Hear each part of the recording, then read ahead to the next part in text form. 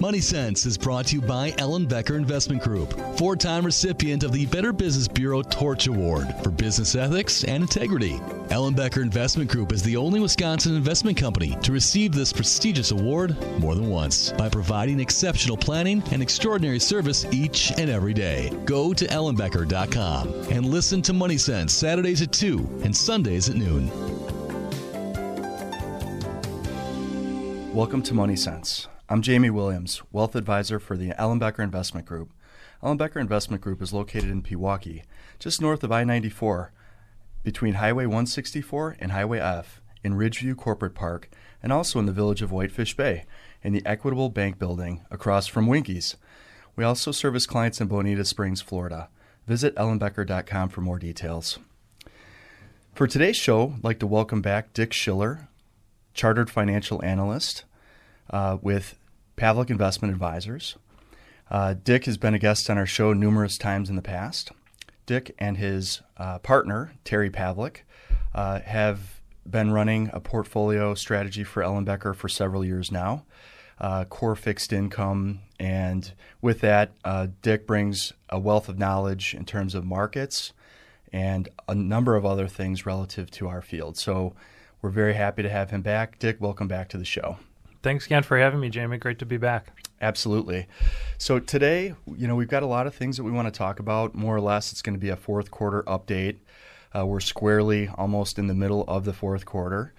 Today, we're going to revisit where we left off when we got together in July. We're going to look at some charts, which is hard for our listeners to see, but we're going to talk about them and share some of the facts that we have outlined as important or relevant. We're also going to look into some things that are relating to the market, economic, and sentiment-related topics that are certainly important to, kind of when we talk about market performance and where we're at as investment professionals. So a little insight into where we are today. And then later in the show, we want to talk about ideas on approaching and setting up a plan, defining quality inside our portfolios. So with that, thanks again, Dick, for joining us. Last time when we got together in July, the S&P 500, I think, was just sitting at north of 18% for the year. And I remember kind of toward the end of that show, we highlighted the fact that we should be prepared for maybe a pullback at some point. And so let's talk about that. What happened after July? Yeah, sure. It's I think we top ticked the exact point in the market on our radio show when we hit the year-to-date highs up that 18% mark in the middle of July. So hopefully this isn't an omen when we have a radio show markets go down, but that's in fact what happened. We had our first drawdown over 10%. For the year, from the S&P 500, starting at about 4,600 and trailing down to about the 4,150 level. And within the last week, we had, last week was a 6% up week. So we recovered about half of what we lost, but it was still a really good point of, well, I remember leaving that last segment of the radio show, we said, mentally prepare yourself. Things feel frothy, right? And the other thing is a 10% correction really is normal. In fact, they actually happen every 1.4 years on average.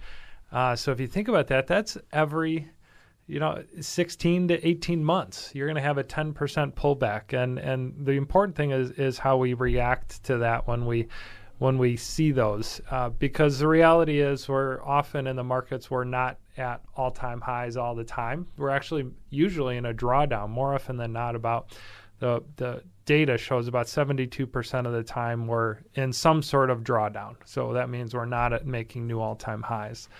The opposite of that also means that 30% of the time we are making all-time highs, right? So that's a really good number. Just the tough part about investing is that 70% of the time you have this idea of, if I bought at the peak in July and I lost money, right? And you're constantly feeling that. So that's the psychology to kind of fight to remember that as the market pulls back, that just really pushes down the spring and allows us to bounce higher, which we saw last week. We saw that 6% rise. Yeah, for sure. And It happened quickly. I mean, we saw a period of, I think, 6 out of 8 weeks where the market was down each week, and then literally a rally within the last, 7 days in the market's been up. So it just proves how quickly things can change, and that it's the time in the market, not trying to time the market, right? I mean, we've talked about that, and the fact that really that's just something that really no one has been successful at trying to do. And we're going to talk about discipline and portfolio, construction and things of that a little bit later in our show. But what would you say right now would be the biggest factor that people are looking at in terms of the rebound that we've just seen? What would be the main, if there were a main theme? I think the main theme, honestly, inflation has taken a little bit of a backseat, not a far backseat, but a subtle backseat to the movement in Treasury yields. The headline has really been bond prices, and specifically U.S. Treasury yields that were approaching, at the very peak, 4.98%. It's so close to that round 5% number that everyone was watching, and maybe that's everyone had the buy button at that level, so some orders weren't filled. As yields and prices move inverse of each other, so we never actually hit that 5% mark. But that was what really threw the markets into a tailspin. That's 6 to 8 weeks, and it's funny. Usually, markets they say you take the escalator up, slow, steady, and you take the elevator down. Right? There's a crash.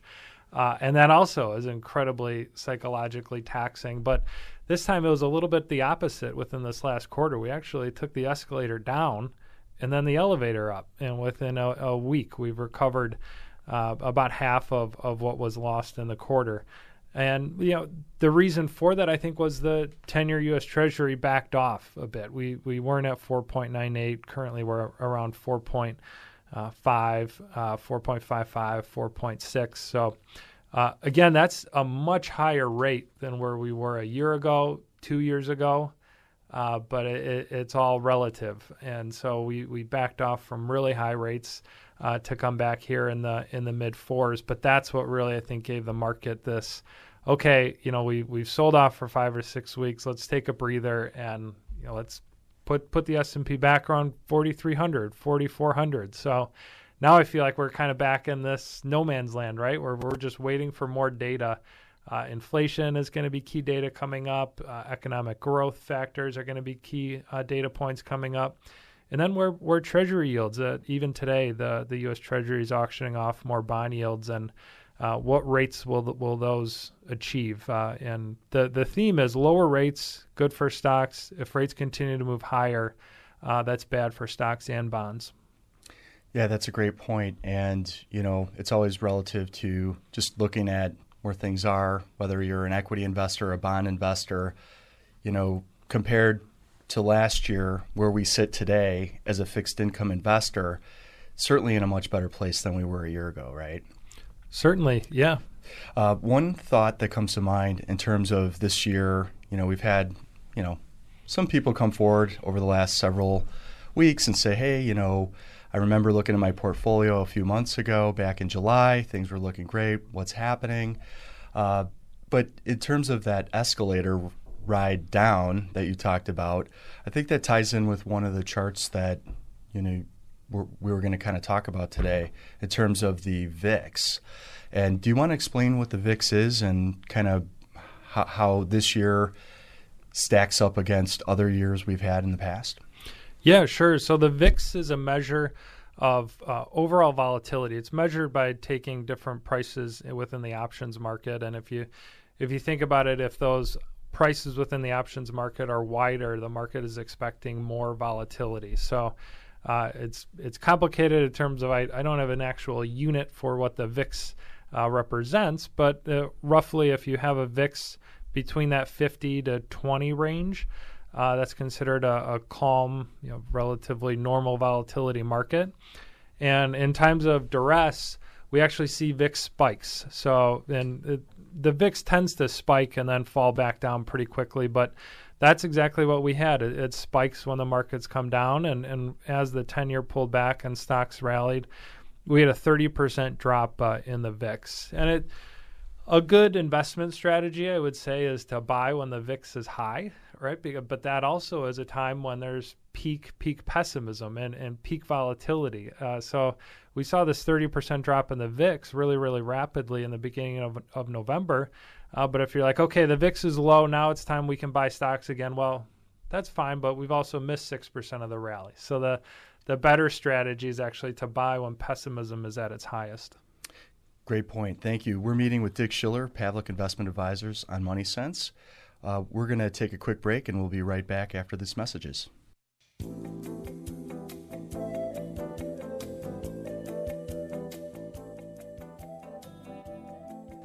Welcome back to Money Sense.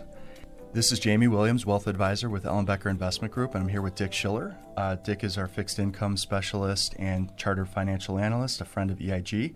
Before the break, we were talking about a number of things. We're going over some charts today, talking about the fourth quarter market status and just kind of looking ahead here. So, Dick, the VIX, before the break, relatively low, speaking in terms of where things are now. Do you want to share what relative to other years where we're at?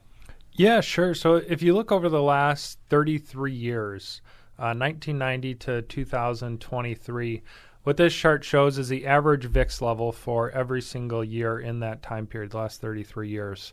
Up at the top of the list, not to anyone's surprise, 2008, 32.7, 2009, 31.5. And even if you go down 5 or 6 rungs of the ladder, they have the tech bubble in there, 01, 02, but also 2022. That's where last year where we had a 25.6 reading. But this year to date so far, we're at 17.5, which is ironically exactly right it's smack dab in the middle of the last 33 years. And that really just shows kind of like what we talked about, that this year is actually really quite normal. 10% correction that we'll see. We still have 2 months of the year left, so it may pick back up and we may trickle higher. But so far, year to date, this really is a normal year and what to be expected with when investing in stocks. Yeah, and I would add that, somewhere along the line, I was reading on this, and last year, you referenced 2022, the VIX level was at 25.6, and we had 46 times throughout the year where the market was either up or down 2%.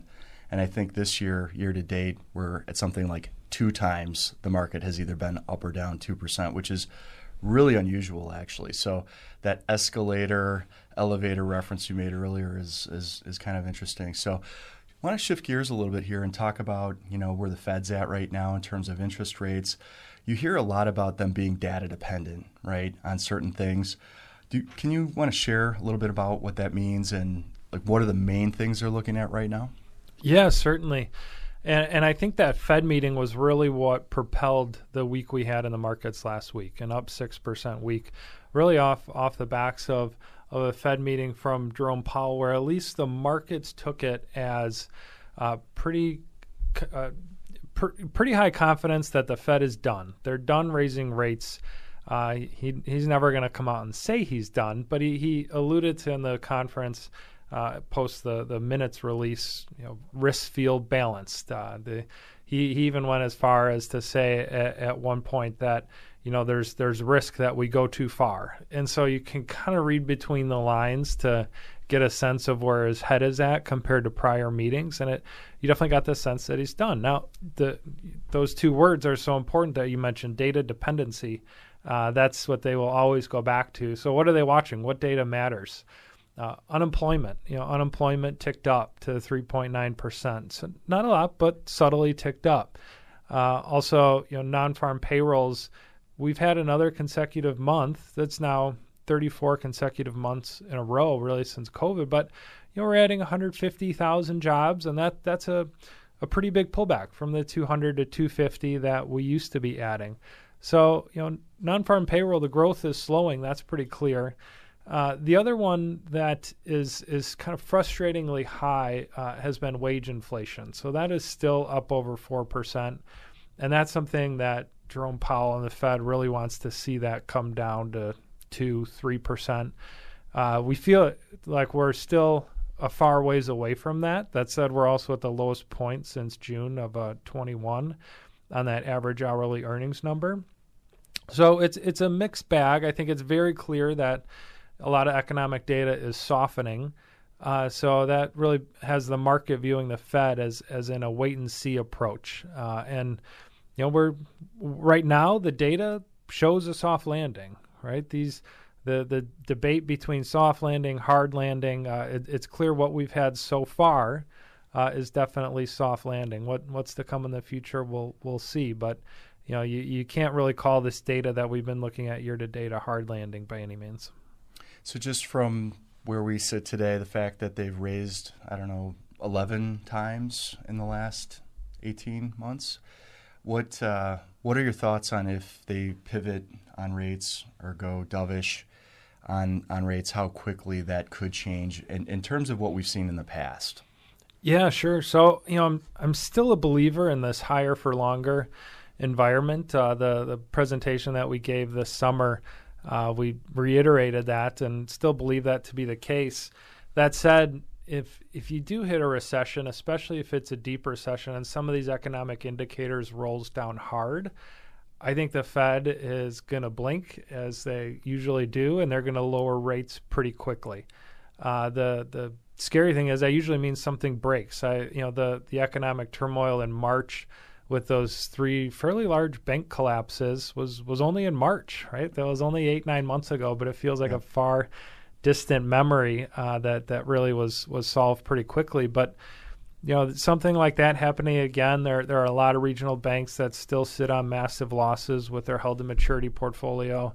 So where the market is today, expectations are for the Fed to keep rates flat until the middle of next year. So the first cut is expected to be May, and that's from a window of 5.25% to 5.5%, down to 5% to 5.25%.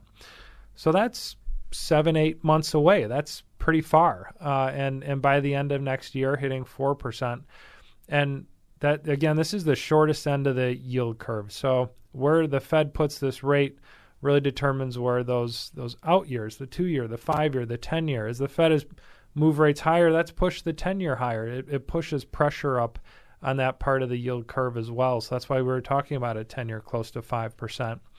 But we'll see. The Fed, even their own forecasts have a history of not being right. Mm-hmm. Economists' forecasts have a history of not being right. But what we do know is that this higher for longer is the expectation, and I'll put an asterisk by that if something in the system breaks, my guess is that they will not be hesitant to drop rates, because I do believe that they feel like they are in a restrictive stance with the inverted yield curve. An overnight rate of 5%. That's a restrictive stance. They can't say that they're not being restrictive at this pace. Really, I know that ties really front and center into where people are at with borrowing costs, valuations, things of that nature that really are affected by interest rates. I know we do want to touch on housing and the fact that, mortgage interest rates now are as high as they've been in the last 25 plus years. What are your thoughts on like where the 10-year sits today and then where the spread is over that to current rates? What type of effect is that having on housing? Yeah, sure. So a general rule of thumb for a 30-year fixed mortgage is to add either 2 to 3% onto the U.S. 10-year Treasury rate. So, and that 2 to 3% spread really depends on how the banks, how markets feel about, current economic strength. So the 10-year was at 5%. We've pulled back to about 4.5, 4.6%. So if you add 2 to 3% on there, that's where you're getting that. Right now, the average 30-year fixed rate is at 7%. So the spread's a little wider, around 3%, but that's a really expensive price to pay, especially if you compare that back to the 2021 and prior years when we were talking about 30-year fixed rate at 3%. But there are a number of charts that I think would be awesome if we could describe. I know we're maybe running out of time, maybe in the next segment.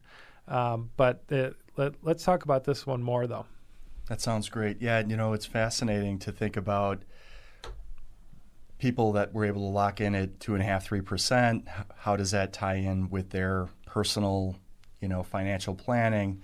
And it's created kind of a place where people are not moving, right? They're kind of in their homes. They're not necessarily planning on moving anytime soon because they're kind of hinged to that low interest rate environment. And that's why prices have stayed high, because you don't want to be selling. You reset your mortgage rate if you move. Mortgage rates are not portable, at least in this country. I think they are in the UK, which is an interesting market dynamic. But here in the U.S., they're not portable. So unless you absolutely have to move, which is they call it the 3 Ds: death, divorce, and dislocation.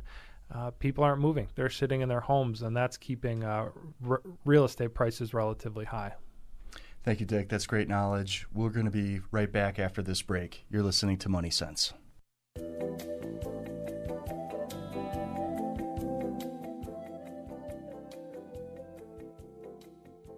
Welcome back to Money Sense. We're here with Dick Schiller, Pavlic Investment Advisors. We were talking about a number of things before the break. We left off with housing and the fact that we've seen a historic change in interest rates affecting mortgages, and we're talking through some charts today that reference some of the factors that we're looking at right now. And with that, Dick, talk about that. What does the affordability index look like today, and do you have any concerns or ideas around that? Yeah, certainly. I mean, this is my biggest concern in the market today. And it ties back to what we were talking about in the first sections, where the Fed has raised interest rates with the intention of slowing inflation, slowing the economy.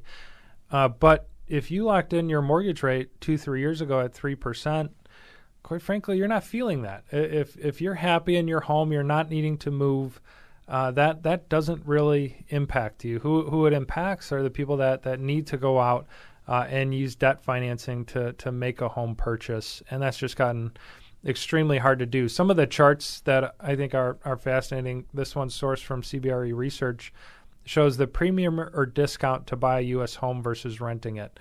Currently, we're at 52%. For reference to 2007, 2008, before the housing crisis, we were at 31%. So that is astoundingly higher than where we were back in 2006. Rents have gone up, so they've tailed off in terms of growth, but they've definitely gone up in the post-COVID world, but nowhere near the level of increase in the mortgage rate. So again, at the COVID lows, with the average 30-year, the actual absolute low is 2.75. But currently, the most recent reading is 7.8%, which is the highest mortgage rate we've seen since November of 2000, so 23 years.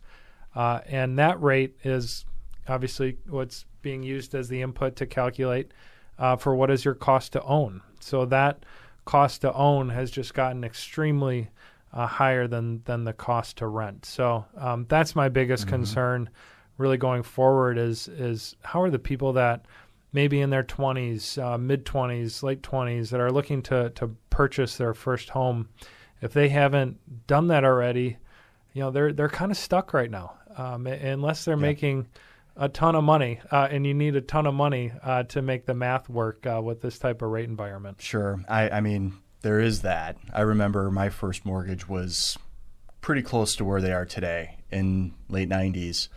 And I remember the mortgage banker, I worked at a bank at the time, so I kind of had a little bit of an in there. He said, "Hey, congratulations, you got a really great rate," And I didn't know better at that point in time because I heard my folks talk about their first house they bought in the late 70s when rates were, 18% or something close to that. So it is very fascinating. But I do remember when I made the decision, it was purely based on, a number of things. We're going to talk about planning in a little bit here in our fourth segment, but I certainly would encourage anybody out there that's thinking about either moving or buying their first home, just to look at it because, we would certainly not want someone to do what they're capable of doing. And of course, maybe knowing that in some reasonable amount of time in the future that they could refinance, right, when rates hopefully come down. I don't think we're going to see rates back to the levels we saw a couple of years ago, but it can still work. In terms of housing, though, I know we do have a shortage in the United States. I think it's something north of 6.5 million units. Rents, it's all about location. There's still a lot of cash buyers out there too, so there's competition. But it is fascinating to look at some of these charts. The mortgage origination, the average loan production per loan officers, it's all really, really down at this point, and it makes sense as to really why.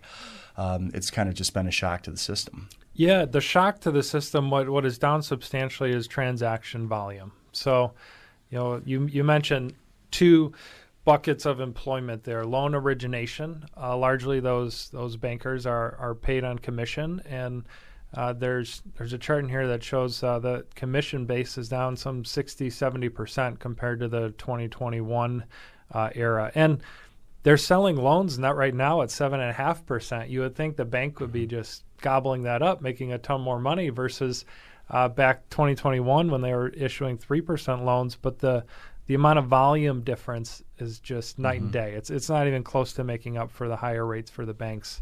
And you mentioned cash buyers too. That's kind of all who's left out there.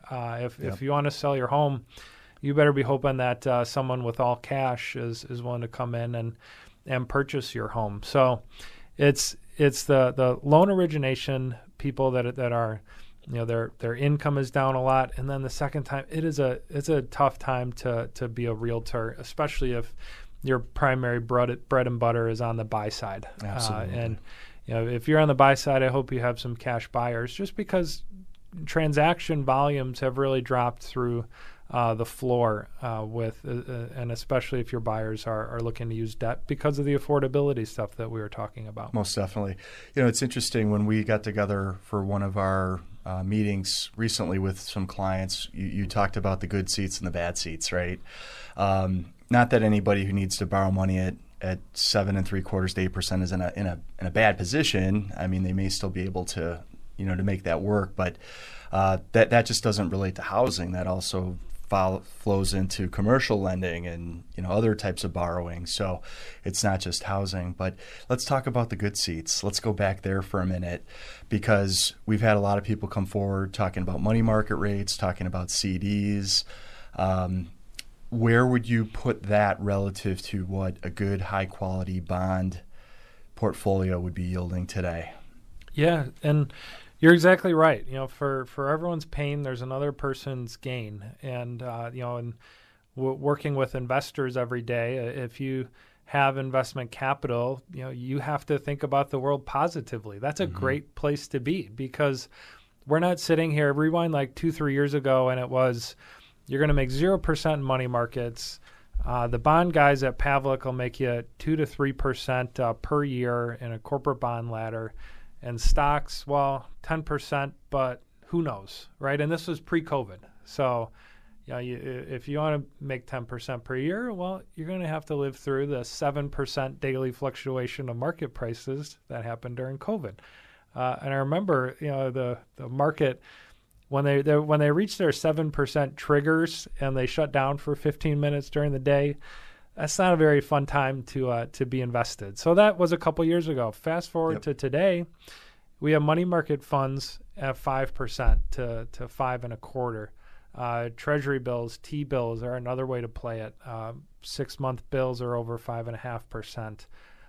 On the bond side, for the bonds that are maturing, we had a big maturity for our portfolio specifically in the middle of September in Air Lease Bond, and we have a larger maturity that a lot of EIG clients are in mid-November here, Aspen Insurance. And we purposefully did that to back end the maturity structure of this year, because we're able to get that capital back and redeploy it. And the bonds we're seeing out 10 years down the ladder, if someone has a traditional 10-year ladder, they're all north of 7%, even with the rates that have pulled back within the last week. We were looking at FMC Corp, we were looking at GM, we were looking at a number of different issues that are out there, and solid companies, HP, Oracle, and the rates we're able to achieve are night and day. It's finally our turn in the sun and in the bond world. And I know there is this overarching theme of higher for longer. Rates will never go back down, and I feel like 90% of the investment community is in this higher for longer mentality. And although I do believe that to be the case, when if something breaks, it won't be higher for longer anymore. And that's when the bonds will act as a traditional hedge. Stock prices may fall, but we're going to see a nice jump in bond market values. And that's something that we've struggled with clients in this rising rate environment for the last 2.5 years has been, we're collecting interest, but we're holding to par, but that bond you bought for $80 2 years ago is now worth $70. So I've made interest, but I've still lost in market value. And our thesis still remains the same, that at the maturity date, we get our $100 per bond par value back. And just like in November, we're going to be able to redeploy those at higher rates. So that has me really excited and amped up for the future 10 years in the bond market. It does. And when we get back from this break, I want to talk a little bit about corporate earnings, where we're at with the S&P 500, and then talk a little bit about the stocks that are kind of driving performance this year. And then we will finalize everything with a little planning and quality discussion around defining quality in their portfolios. We'll be right back. That sounds great.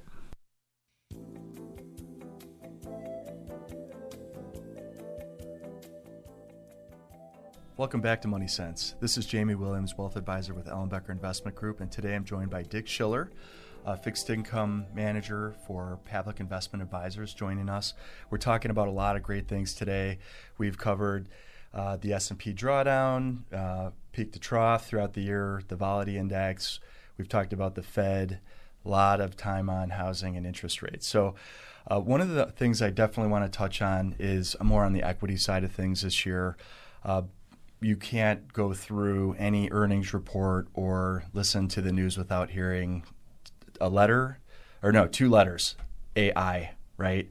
Artificial intelligence, and the fact that there's different, applications for this and a lot of development in this space.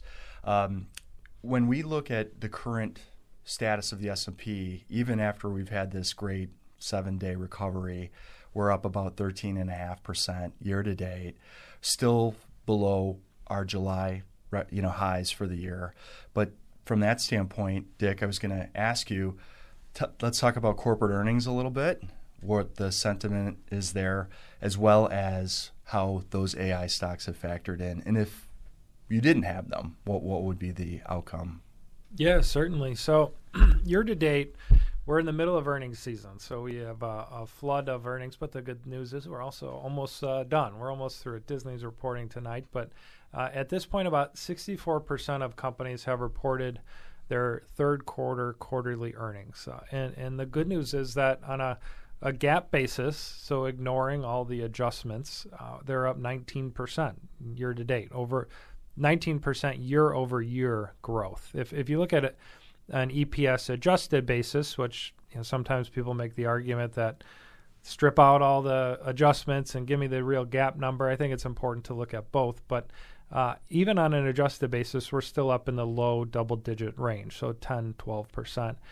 And this has been the biggest thorn, I guess, in the bear's side in this year-to-date window. You rewind back to the fourth quarter of last year, and everyone wasn't saying, if the recession was coming. They said, when is it? When is it? It's coming. Is it first quarter, second quarter? And part of the reason why we just haven't seen it yet has been this strong earnings report. Mm-hmm. And the earnings, though, have been driven predominantly by large cap tech. And that's when you refer to the Magnificent Seven. Those are really 7 stocks that have made up not the majority. I'm going to go out and say all of the S&P 500 returns. The year-to-date S&P 500 is up 14%, but if you look at an equal weighted index, the S&P 500 is down 0.7%. So that spread between those two numbers is 15%, and that's huge. So if you have not been either owning directly the stocks. So Facebook, Microsoft, Amazon, Google, Netflix, Tesla, Apple. Or if you have some part of your portfolio that has a core position, such as like the SPY, the S&P 500 market weighted index, you have exposure to those names and you've been benefiting from them. If you're in a deep value strategy or a strategy that really shies away from the big cap tech, it's been a tough year. There's no doubt about it. It's really hard to outperform if you're not holding these bigger names. But what's really driven some of their outperformance? Well, first of all, it's easy to forget 2022. The NASDAQ was by far the worst performing index, right, down 35%. It's bounced back, not quite at the highs that it was, but it's bounced back the hardest. And then secondly, you can go name by name, and they really have their own idiosyncratic stories. But Facebook revenue growth up 23%. Earnings growth at Facebook up 163%. Right, like Mark Zuckerberg was talking about the year of efficiency, and for better or worse, that meant doing more with less, and that meant layoffs. And on cutting expenses, and also on the revenue side, economic growth has been resilient enough where they can push ad revenue as their primary revenue generator on their platforms, Facebook and Instagram. So you see that number up 23%. So, and we can go through each name. Probably don't have time for all of them, but all of them have their own stories as to why revenues are up, earnings are up, and in a period where economic concerns are vast. These 7 names seem to be weathering the storm, and not only weathering, but really growing revenue and earnings. Absolutely. And I'll tell you, it's interesting that you mentioned that because, when we see pullbacks in the market like we've seen over the past few months, a lot of investors, there's the emotional tie-in with how we approach things. And there are people that look at their portfolios often, sometimes every day. There are others that say, I have my strategy. That's what we've kind of hired you for, right, to make sure we have things right. But one of the things I did want to kind of wrap up with today was talking about defining quality in your portfolio. And just, tying in, you mentioned value. Those are great dividend strategies out there, a lot of great companies that are profitable, paying dividends in a down market. So the first thing that I would look at in terms of defining quality in your portfolio is starting with a commitment, really taking the time and wanting to look at willing to put the time and investment into putting together a plan. People can try to do it themselves. They can also go out, and I would recommend trying to find the right people to help that have, credentials and experience in the space. Some of the credentials I would look for would certainly be like you, Dick, chartered financial analyst, CFP. All of our Ellenbecker wealth advisors here have some degree of background or education in that. So also doing due diligence, making sure that you interview that person, make sure you feel that it's a good fit, and then, talking to them about, kind of how they would approach helping you structure your portfolio. So any thoughts on that from your experience? Yeah, the first thing that came to my mind, we were talking about AI earlier, and I've heard some pundits say that because of AI, all financial planners and wealth managers will be worked out of a job. And I just laugh a little bit because as you were describing that, I couldn't imagine someone who's open and willing and is looking for help, looking for guidance, because this investments are not easy. If this was an easy job, there truly wouldn't be investment managers needed. But it is not easy, and I can't imagine that person, or at least myself, I wouldn't want to go and ask ChatGPT, an AI bot, how to allocate my portfolio. What does the interest rate environment mean for me? Am I well balanced and diversified between money market fund, bonds, stocks? I am a little bit comfortable that I think productivity will increase in our industry, and I think we've seen that already so far. But I also don't think AI chatbots it's a tool. will replace. It's something that eventually we'll figure it out, but not everything is AI-able, right? Exactly. Exactly. So, and that's the other thing too. I mean, we talk about investments all the time, especially on this specific show, but there's so many other things that go into your plan that make it a quality plan or define quality in your portfolio. A couple of those things really kind of tie back to estate planning and tax planning. Before I joined Ellenbecker, I had worked for some other firms that we would say we would help people with their estate plan or try to hook them up with somebody that could help them with taxes, but we would never really hear like what happened, what the result was. So that's why we started our own tax division here at EIG as a resource for our clients to help create, the best structure for the accounts, titling, making sure that the accounts are titled properly from an estate planning perspective, but really kind of going back to some of the fundamental things like understanding cash flow, right? Making sure that you have the right mechanisms in place either to save in your 401k plan, look at funding Roth accounts, maybe Roth conversions are something that you should be looking at. And then, finally getting to that place we talked about earlier of the right mix of investments, whether or not you should have aggressive tech stocks in your portfolio, should you be more of a fixed income investor, and some of those things. So doing your due diligence, gaining education, experience, finding the right resources are all things that we believe will help build confidence and create a long-lasting, successful plan for you. So, Dick, any final thoughts before we wrap up today? No, I think that's great. It's been really a interesting year, probably more dull than what most would have expected coming into the year. But I'm optimistic, really across the board. It's the first time where I can say money market fund, not a bad option. 5% risk-free. Corporate bonds, 6-7%, great option. Stocks, great option too, but buckle up because I think volatility is here to stay with everything going on in the world. Absolutely, and we so much more we could cover in this session today. Yeah, a lot that we didn't get to, but we will definitely save that for our next get-together. Thank you so much, Dick, for joining us today. Thanks, Jamie. Thanks for having us.